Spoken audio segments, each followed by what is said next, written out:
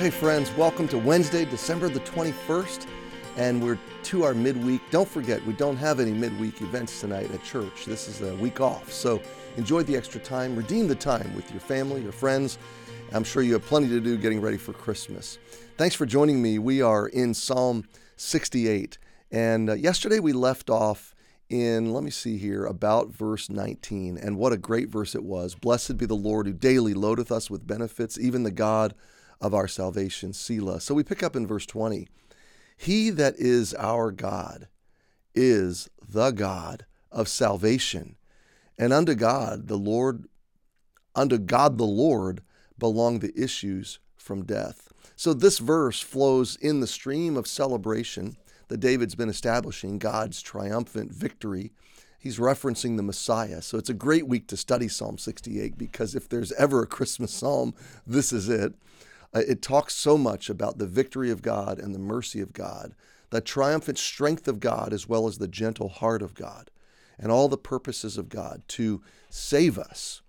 Blessed be the Lord who daily loadeth us with benefits, even the God of our salvation. So the God we serve, and there's a lot of false gods, there's a lot of dead gods, there's a lot of nothing gods, the constructed gods of our modern age, that cannot hear or answer prayer, and that will not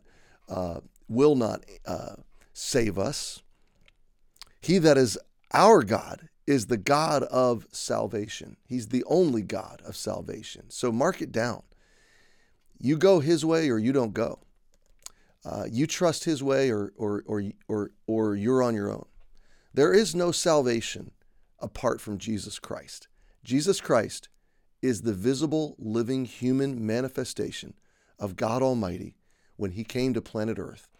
And Jesus Himself said, I am the way, the truth, and the life. No man cometh unto the Father except by me. So we beheld His glory as of the only begotten of the Father, full of grace and truth. The Word became flesh and dwelt among us. So yes, we celebrate this week that God broke into time and space, visited our planet, put on a human body, and said, here I am. Look at me, touch me, experience me, watch me, see me, hear me. And here was His message. You cannot save yourselves. There is no salvation in your false gods. There is no salvation in your education or your philosophy or your earthly achievements. There is no salvation in your personal hard work and accomplishments. There's no salvation in your religiosity. There is salvation in God alone. He is the God of salvation, and His way of saving is to go to a cross, to lay His life down, to shed His blood as an atonement for sins, to rise up in victorious, conquering triumph over death, and then to say to men, I have the gifts you're looking for. If you want the gift of mercy and forgiveness, I've conquered, I've possessed it, and I will give it to you by faith. If you want the gift of grace and salvation, I will give it to you in faith, by faith. If you will express repentance and faith, you can have these gifts. You cannot earn them, but you can have them. So that's what we mean. That's what David means when he means that God is the God of salvation. Now look at this next phrase. And unto God the Lord belong the issues from death. Now here's another kind of obscure phrasing, obscure wording. Unto God the Lord, that's not hard. Belong, that's not hard. The issues from death, what is that? Well, the issue, that which issues forth from death. So let's think about it. What issues forth from death? And the sensible answer is nothing. Like once you're dead, you're dead. Nothing issues forth. Once something is dead, it is lifeless. So the sense is God does the impossible. He resurrects that which was dead. He brings us out of death. Are you catching it? Unto Him belongs the power to bring out of death. That's the sense of this Hebrew phrase. So no one has the power to raise you from death, to give you life forever, except God. Apart from God, as the God of salvation, the God that holds captivity captive. That's what David said in verse 18. David. And then Paul in Ephesians. Unto the God who is the God of salvation, He holds the keys of life and death.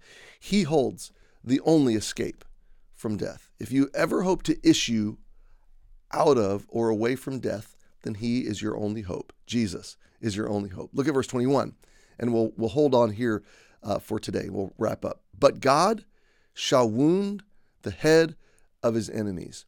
What is David doing there? Well, he's quoting, if not directly quoting, he is at least referencing the promise of Genesis, that the seed of a woman would bruise the head of the serpent. That he would, no, I'm sorry.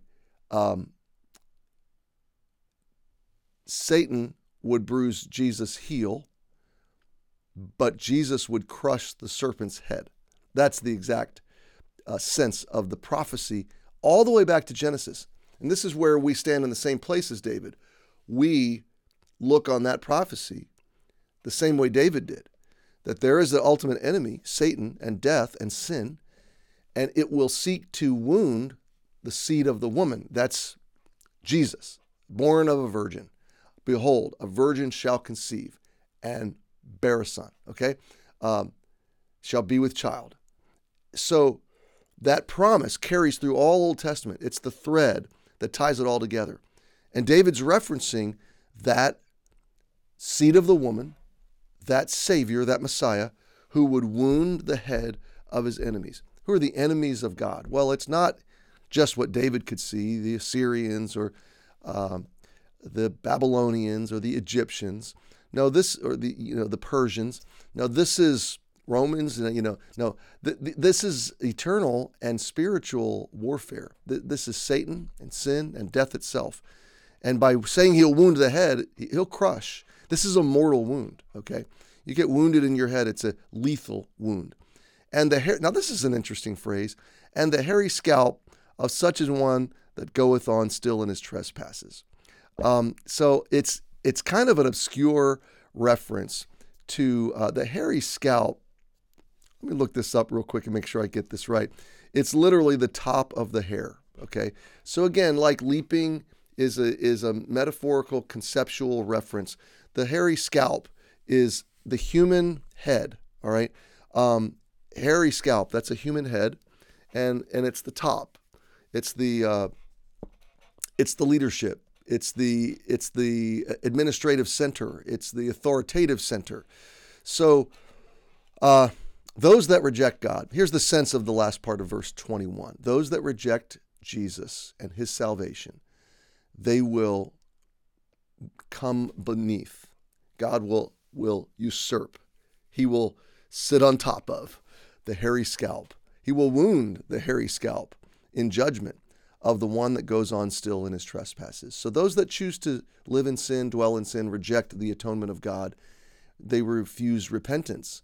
They will still account to God, and God will still reign victorious over them. That speaks to all of the human sin and pagan rebellion that we see in the world today. When we see those who overtly defy God to his face, spit in his face, spit on his truth, reject Jesus, mock and scorn Jesus, their hairy scalps will come and be held into account by the God who will ultimately deal justice. Well, my friend, we'll pause there. We'll leave it there for today. Don't forget, there's no event at church today, so enjoy your evening. Have a great Wednesday. Have a great Christmas week, and we'll see you tomorrow.